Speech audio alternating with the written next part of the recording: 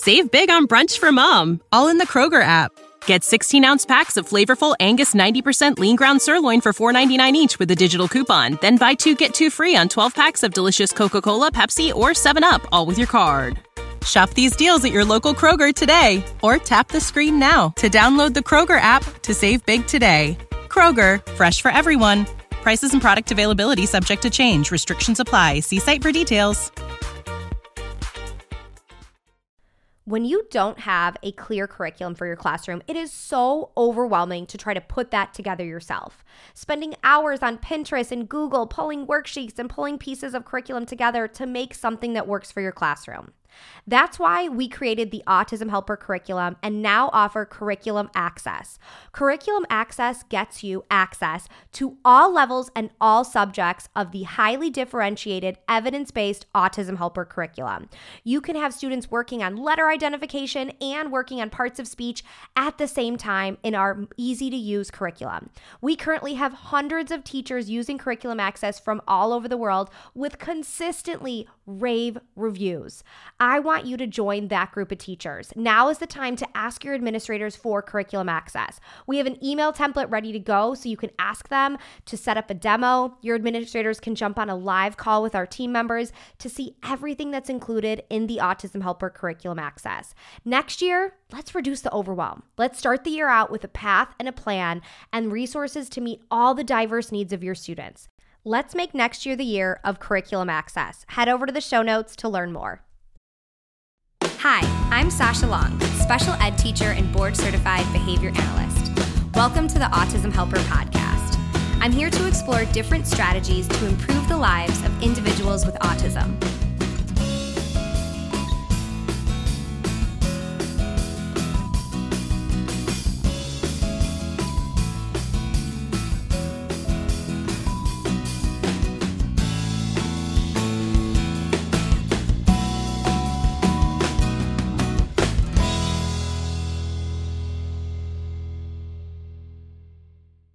Welcome back to the Autism Helper podcast. My guest today is a name that I think we are all very familiar with, and I would guess that I bet most of you have read at least one of her books. I am absolutely thrilled to share my interview with Dr. Temple Grandin. I know I often say I'm excited to share an interview or an episode, but you guys, my excitement for this interview was pretty much next level. Temple really shaped the way that I approached my first year teaching, and then from then on, how I set up learning opportunities for my students and how I tried to teach new skills. When I was a first year teacher and found out that most of my caseload was students with autism, I read every single book that Temple Grandin had out at that time and continued to follow her work. And I'm just so grateful that she has shared her experiences and expertise with the world.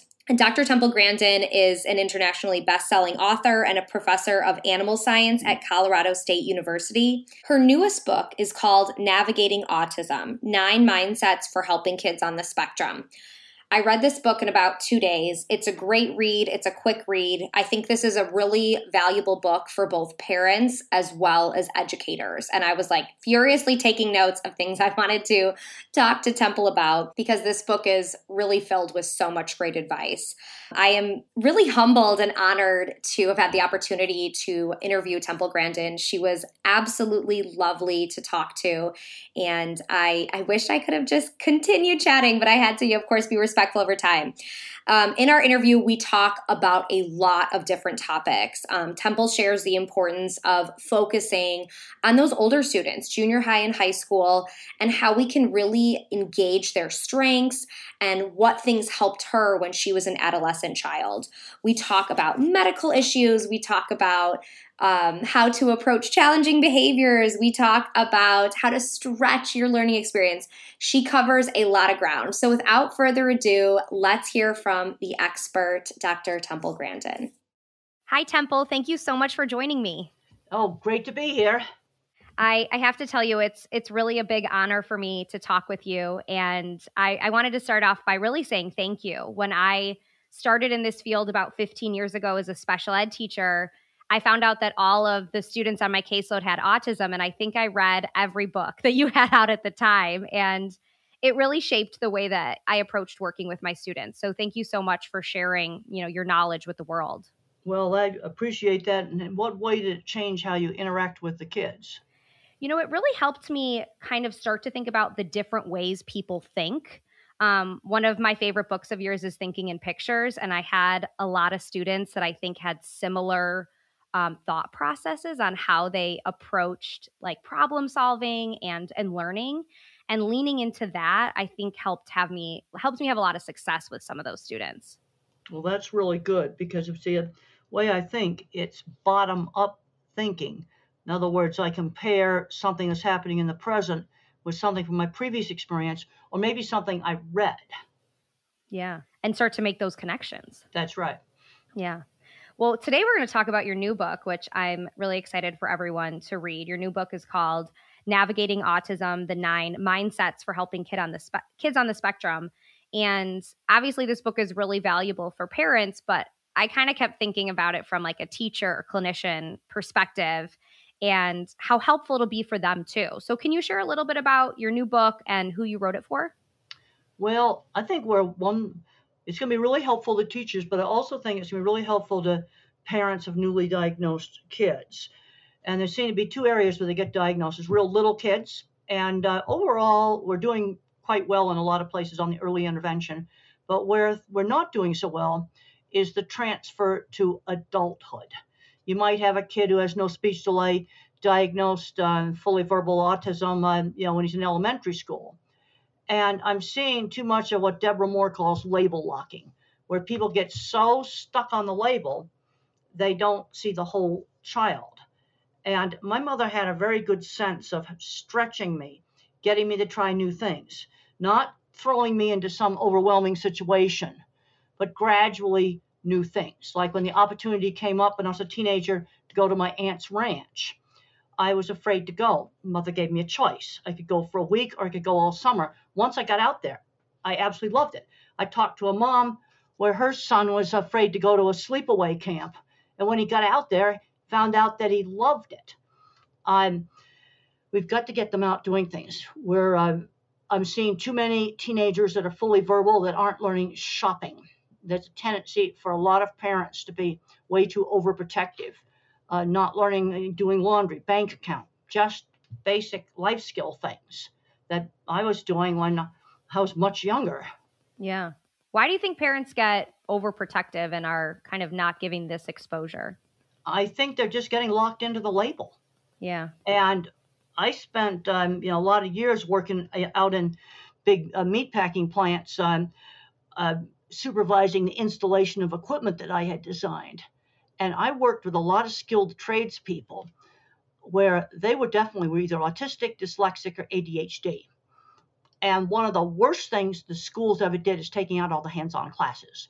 Now, doing a skilled trade's not for everybody, but you have no way of knowing if it's the right thing if you never take shop. Or you're not going to find out that musical instruments are the right thing for you if you never get a chance to play one. If people ask me all the time, what would I do if I could change one thing in education? It would be putting all the hands-on classes back in. Because I worked with a lot of quirky visual thinkers that had 20 patents, that owned their own metal fabricating companies. And they would definitely be diagnosed with autism today. Absolutely, definitely. In fact, I think it's really good that Elon Musk came out on Saturday Night Live and announced to the world that he was autistic. And I've always thought he was autistic when I first read Ashley Vance's book about him. But now I can say it because he's come out. Yeah. And I think those classes would be beneficial for everyone. There's so many opportunities for jobs and learning and for all students. That's such valuable learning lessons, life lessons that they're just totally missing out on. Well, I think it's a real issue because we're raising a younger generation today that's totally removed from the practical. I had a student in my class who had never measured anything with a ruler. I also am seeing really bad problems today with college students with their writing skills. They're just not very good at just writing clearly. And that was something that helped my career because there's a scene in the HBO movie where I go up to the editor of our State Farm magazine and I get his card because I knew if I wrote for that magazine, that would really help my career. And then I produced a decent article. And that's because when I was in elementary school and middle school, the teachers corrected my work. I had written book reports. I had learned how to write. And a lot of college students today, their writing skills, just good, clear writing, it's really bad. Yeah. And everyone's, emailing and texting where you don't need to have, proper format and grammar. And that's really all falling by the wayside. Well, you do need to have it, because if I had not had some proper grammar, I would have gotten the card from the editor. I would have written for the magazine. They probably wouldn't have used the article because it would have been written so horribly. Yeah. That was something that was important for my career. Another thing that was very important was portfolios. Since I was weird, I showed off my work. To sell a livestock handling equipment job, I'd show them drawings, I'd show them photos. In fact, at the magazine, when the magazine got sold and we got a new boss, the new boss didn't like me very much. But fortunately, the lady who did the graphics and all the typesetting stuff, I think she was on the spectrum, and she said, this new boss doesn't like you. We're going to get a whole portfolio together of every article you've done in the last few years. And I got all the articles and I put them in this big scrapbook, and I showed them to Jim, the new owner, and he gave me a raise. So in that situation, I saved my job by showing off my work. I learned a long time ago to sell my work. And when I wrote for that magazine and I covered a cattle feeders meeting, I'd cover it very accurately and clearly. And I got respect for that, for doing good work. And you talk about this in your book about, finding the students' strengths. And obviously you've been so successful because you found your strengths. Can you talk a little bit about how teachers can help guide their students in this process too, to find what they're strength in? Because that ties into all this, trades and vocational skills. Well, absolutely. And if students have a wide variety of different things they can do at school, then they have an opportunity where they can show off where their strengths are. My ability in art showed up around 3rd or 4th grade, and my mother always encouraged that. And I would just draw the same horse head over and over again. And Mother would go, let's draw the horse, the entire horse. Let's draw the saddle. Let's draw where we're going to ride to. You want to take that thing the child's interested in. Horses would be the interest. Art would be the strength. And a lot of kids who are good at art are also good with mechanical things. A lot of the people I worked with that had all the patents, they were visual thinkers like me.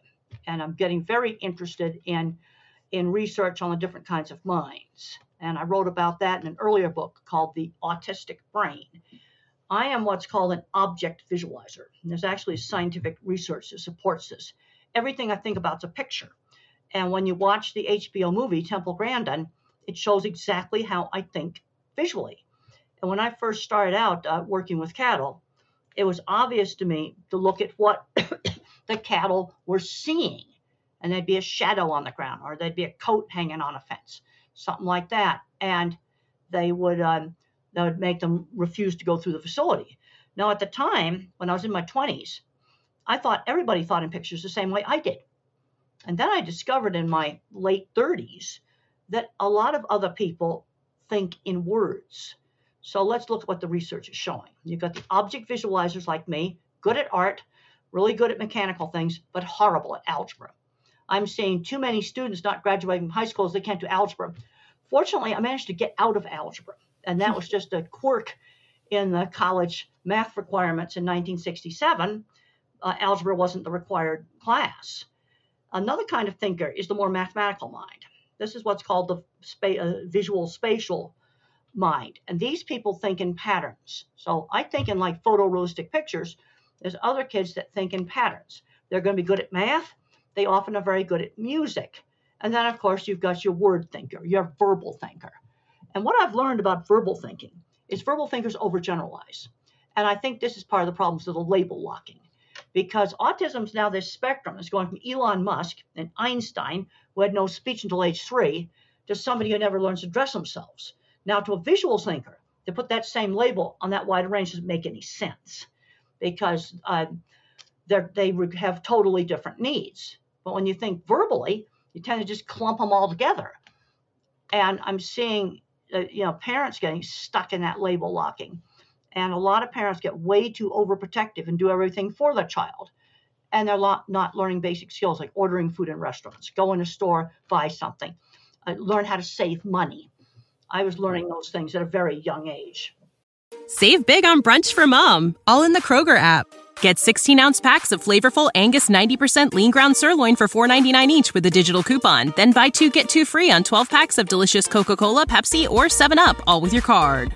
Shop these deals at your local Kroger today, or tap the screen now to download the Kroger app to save big today. Kroger, fresh for everyone. Prices and product availability subject to change. Restrictions apply. See site for details.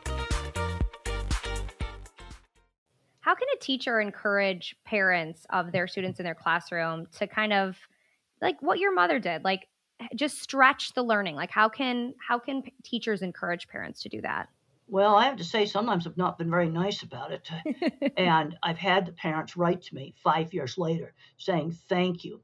I did some of the things you told me to do. It was hard, but now my kid just bought a house. Wow. That's the kind of stuff that I like to see. But I think some parents have trouble letting go. They get too much into the special needs parent mindset. Yeah. And it's hard to imagine their kid doing something else. So what I've tried to do is, especially when I'm showing my PowerPoint slides, is open up the whole world of, factories and stuff like that I've worked in.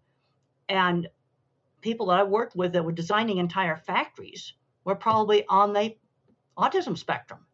And now what's happening, that kids are getting addicted to video games. Yeah. And what I'm seeing with the older, fully verbal kids and young adults, you have two paths: go to the bedroom or the basement to play video games, or get out and have a life. And I looked up, Elon Musk was really into video games, but he was making them and selling them.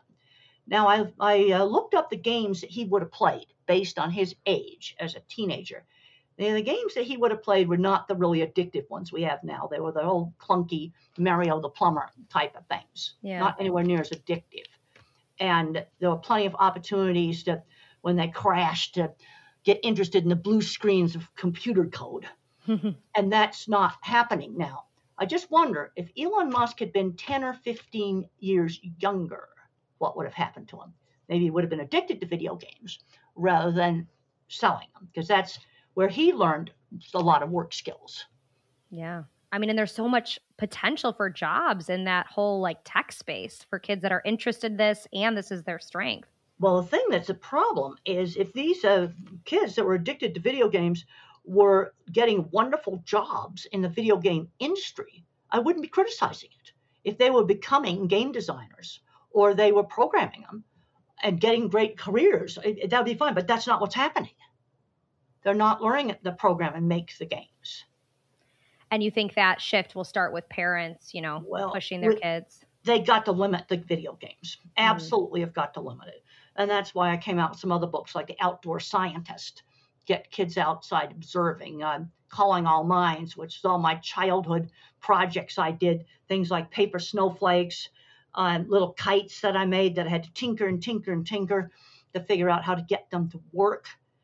And when I did a book signing for Calling All Minds, I think about 4 years ago, I was horrified to discover that 20 to 30% of the kids in a nice town outside of Denver had never made a paper airplane.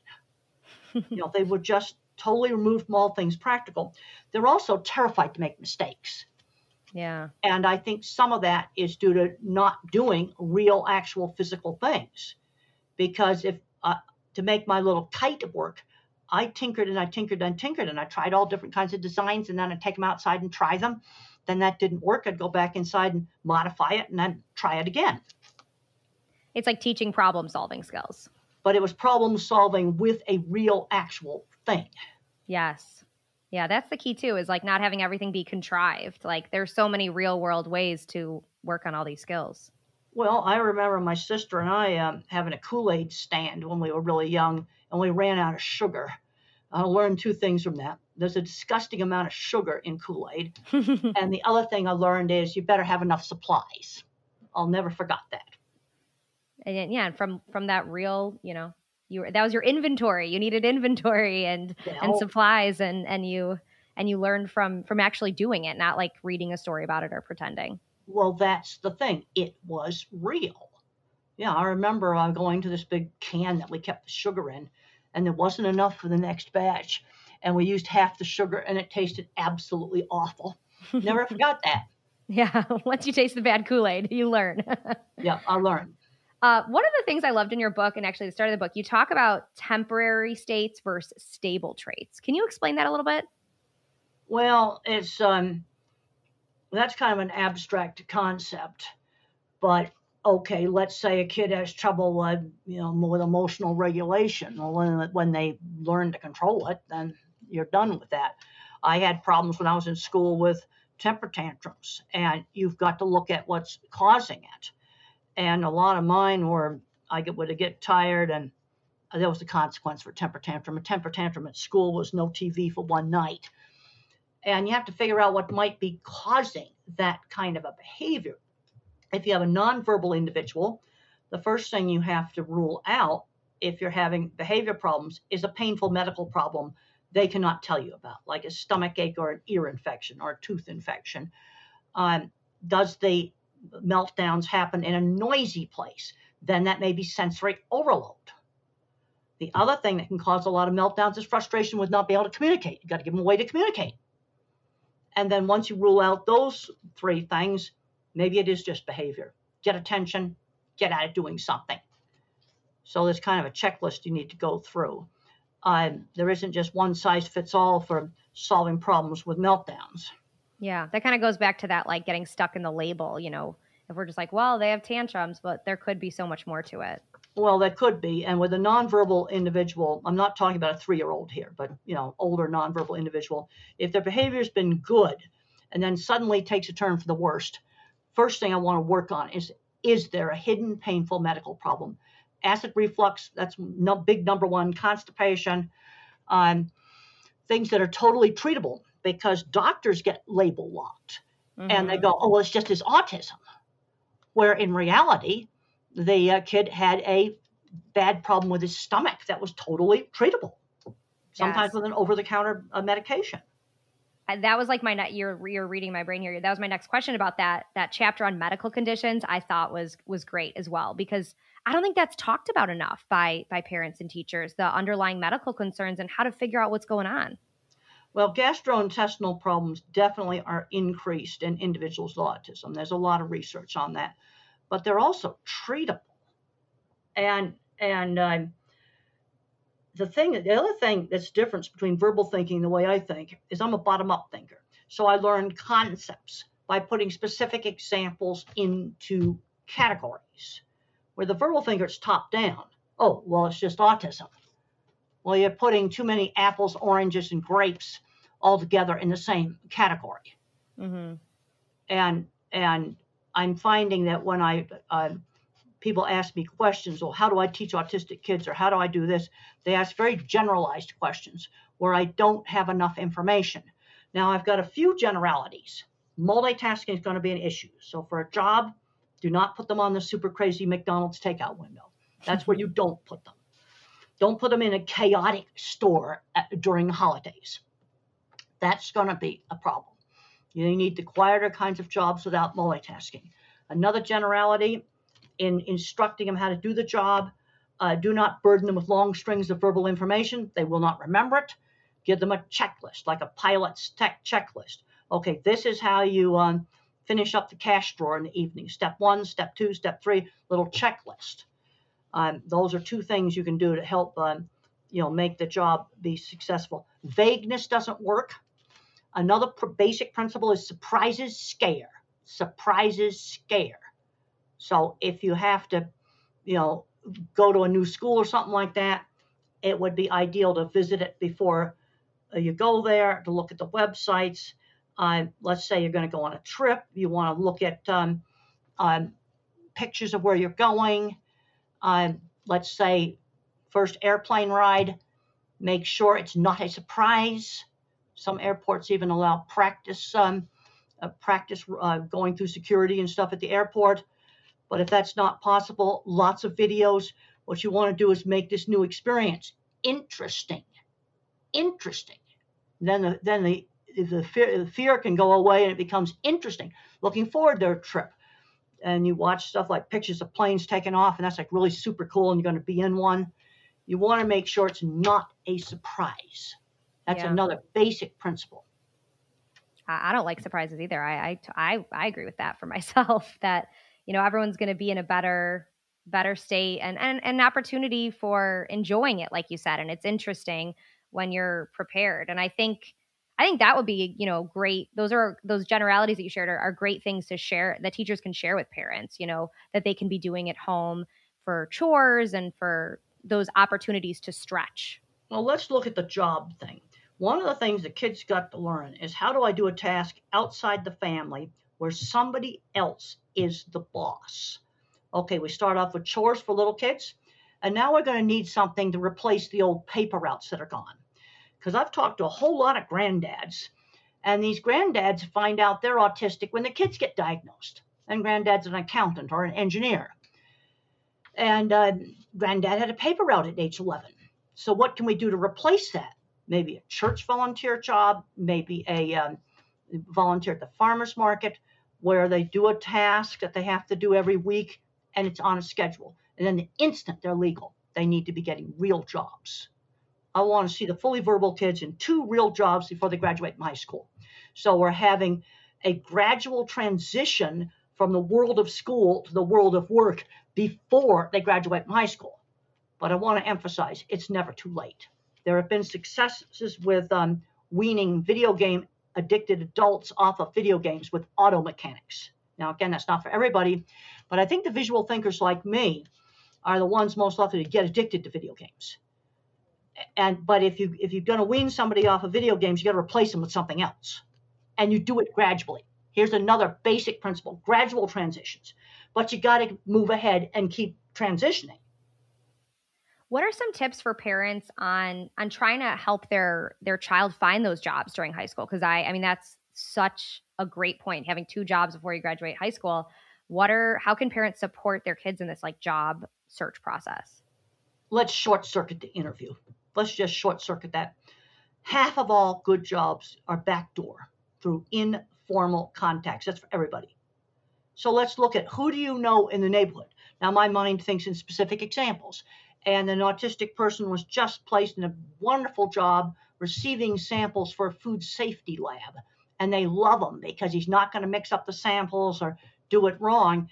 And that was just a connection through a couple of families. That was backdoor. And these kind of opportunities are everywhere, and people just don't see them. I'll ask parents, well, who do you know that owns a shop? I was just talking to one mom the other day, and I go, oh, I know a little florist shop. Well, your kid likes plants. You could work in a florist shop. And you just set it up, and you just do it. And you start out slowly. You don't work, full time. Of course, when they're young, they're not allowed to do that. But you just start it out slowly, and you find somebody willing to work with them.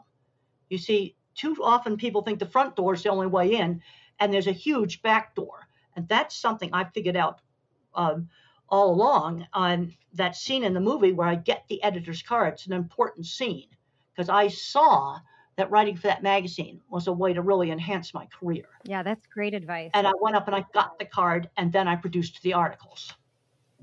Yeah, that connection thing is great advice. And I think teachers could be doing that too, thinking, who can come to my class and teach us about this? Like thinking of junior high and high school teachers.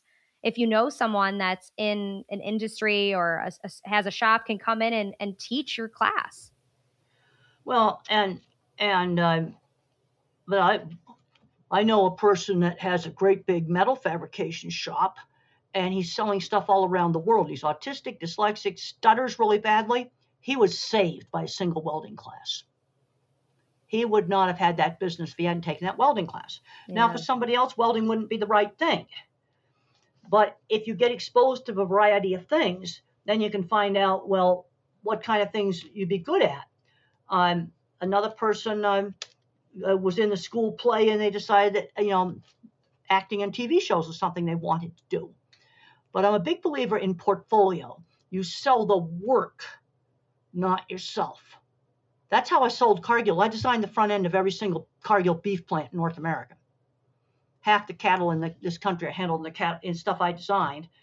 And the way I sold that job is in the late 80s, I sent a portfolio to head of Cargill, had a big fold out drawing in it. It had plastic pages with some pictures. It had a brochure, a couple of trade magazine articles, and a cover letter. 30-second wow. 30-second wow. That's how I sold it. You were really thinking like outside the box of like, what's the best way to, showcase and package my skills? Like it doesn't have to be in one certain way.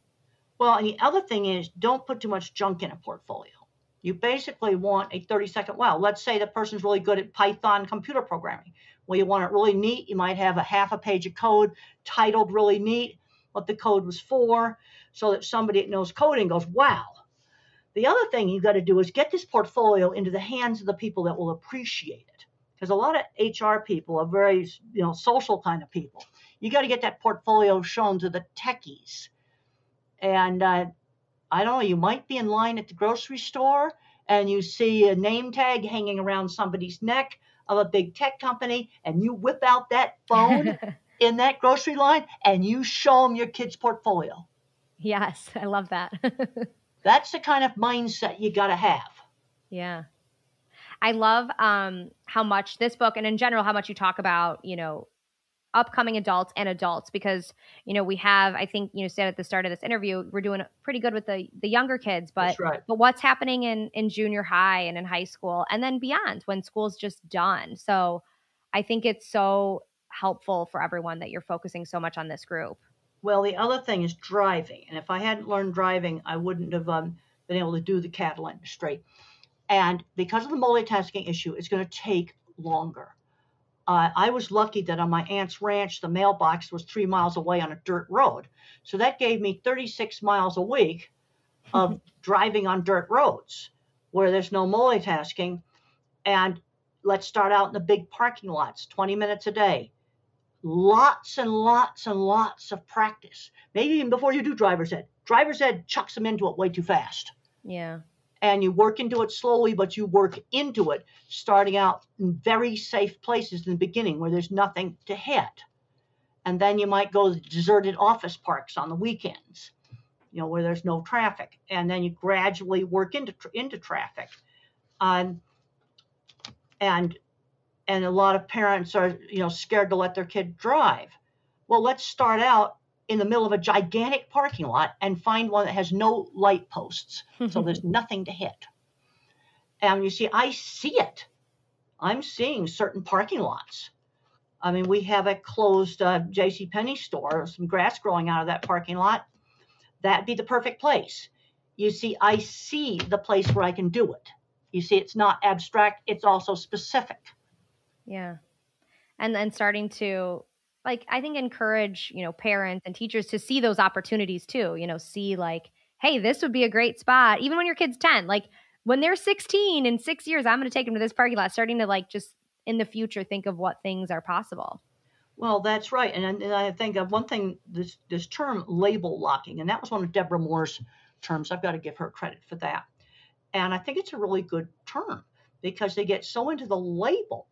And I hate to say it, I think the verbal thinkers are the worst about this because they're top-down, real generalized thinkers. Also, the medical model is a disability mindset. You're looking at what they can't do. They are going to be socially awkward, but they can learn how to do basic social interactions. Also, the things that give me enjoyment in life are doing interesting things. That gives me enjoyment, and I get emotional satisfaction out of that. It's a different kind of mind, and we need all the different kinds of minds. And some of the people that are autistic, this is something I got emotional about. I was down in New Orleans, and I saw the giant pumping stations that they have, and I thought of the perfect job. You have an autistic guy that just loves that pump, loves it so much, his whole life revolves around that pump. And I get emotional when I think about this. But that's the guy that's going to keep that pump working. And when there's a flood, when he turns it on, it will work and it will save the city. Yeah, and we need that person. Job for a mechanically minded person on the autism spectrum, because they're going to care about that pump more than anything else. It'll be the most important thing in their life. And when the pump works, it will save the city. And our society and communities need that guy. And there's different versions of that guy. It's such a That's right. It is something to be emotional about, because we need everyone. And I think sometimes like you said, that medical model doesn't view our learners in that way. Well, it's too much of a deficit. I like what Stephen Hawking had to say about disability. He was quoted by the New York Times shortly before he died. Concentrate on the things. Your disability does not prevent you from doing well. And what Stephen Hawking could do well was math in his head. Also, let's say we got a little kid who's good at math. Don't make them do the baby stuff. Move them ahead in math. Mm-hmm. Move them ahead. Yeah, meet them where they're at. I'm not suggesting putting them in high school, but let's say he's in third grade or she's in the third grade. Well, bring the high school materials to the third grade classroom and let them work on them. That's not hard to do. Don't give me a reason why you can't do that. It's not hard and it's not expensive. Yes, that's so true. Oh, Temple, thank you. I have so enjoyed talking with you, and I think all of this advice is so, so valuable, and will hopefully, I know it's making an impact on so many students and individuals across the country. I'd love to wrap up with, most of my audience is teachers, which hopefully can have such a big impact on this young generation we've been talking about. What, inspiration or motivation or big picture advice do you have for teachers that are working with learners on the spectrum? Good teachers totally helped me. I had a wonderful speech teacher. I had a fabulous third grade teacher. And then one of my most important teachers, Mr. Carlock, my science teacher, because I was a bored student who didn't care about studying. And he gave me interesting projects to do. And he showed me how studying was a pathway of becoming a scientist. My science teacher was a very, very important teacher. Another teacher that really helped me when I got started in animal science was Philip Stiles, who taught the introductory animal science class. When I was in college, a wonderful new math teacher tutored me in the finite math in his office. I had some very good teachers, and they were essential for my success. I cannot emphasize enough the importance of good teachers. So it takes, that even if it takes one great teacher can really, make a difference. So everyone that's working hard, it's been a hard time to be a teacher, I think, in the last few years. I think Mr. Carlock, my science teacher, was one of the most important teachers. And interestingly enough, he did not have an education degree. He was just a technical kind of a guy, and really creative. And I was interested in optical illusions, and all of the optical illusions that were shown in the movie. I actually built that Ames Distorted room, but good teachers can make such a difference. I worked with guys in skilled trades when we were out working on these big meat packing plants, where they were the boy that was in a lot of trouble, and they were turned around by the shop teacher.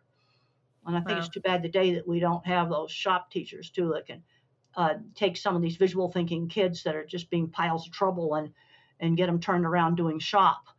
I have very interesting talk with a man who does high steel on big buildings, putting up the framework, many, many floors above the ground. He said, I used to be that angry young man, but then I got into high steel. I got really proud of my work, and the anger went away. Wow. Well, I think you're just going to encourage all these high school teachers across the country to go to their administrators and be like, we need to bring back shop. We need to bring back trades in our high schools. But we also need to bring back sewing, cooking, woodworking, theater, music, all of those kinds of things. Because in some schools, about all you can learn is algebra, English, and sports.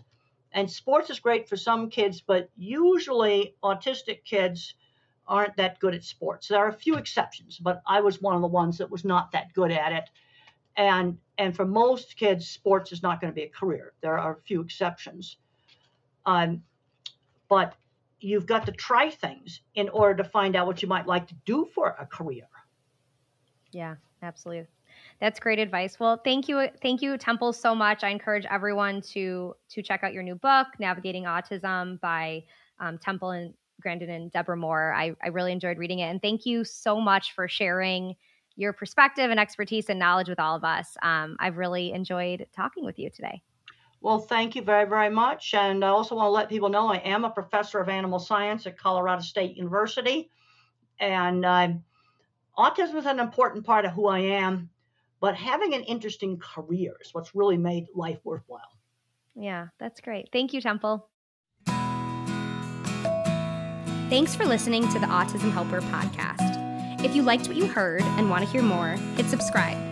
It would mean a lot to me if you left some feedback. Whether I'm working one-on-one with a student, doing a podcast like this one, or presenting for a PD, my goal is always to provide as much value as I can. So your feedback really helps me make sure I'm doing just that. If you have other topics you'd like me to cover, leave in the feedback or message me on social media. You can follow me at The Autism Helper on Facebook, Instagram, YouTube, and Pinterest, or visit my website, theautismhelper.com. Thanks again for listening.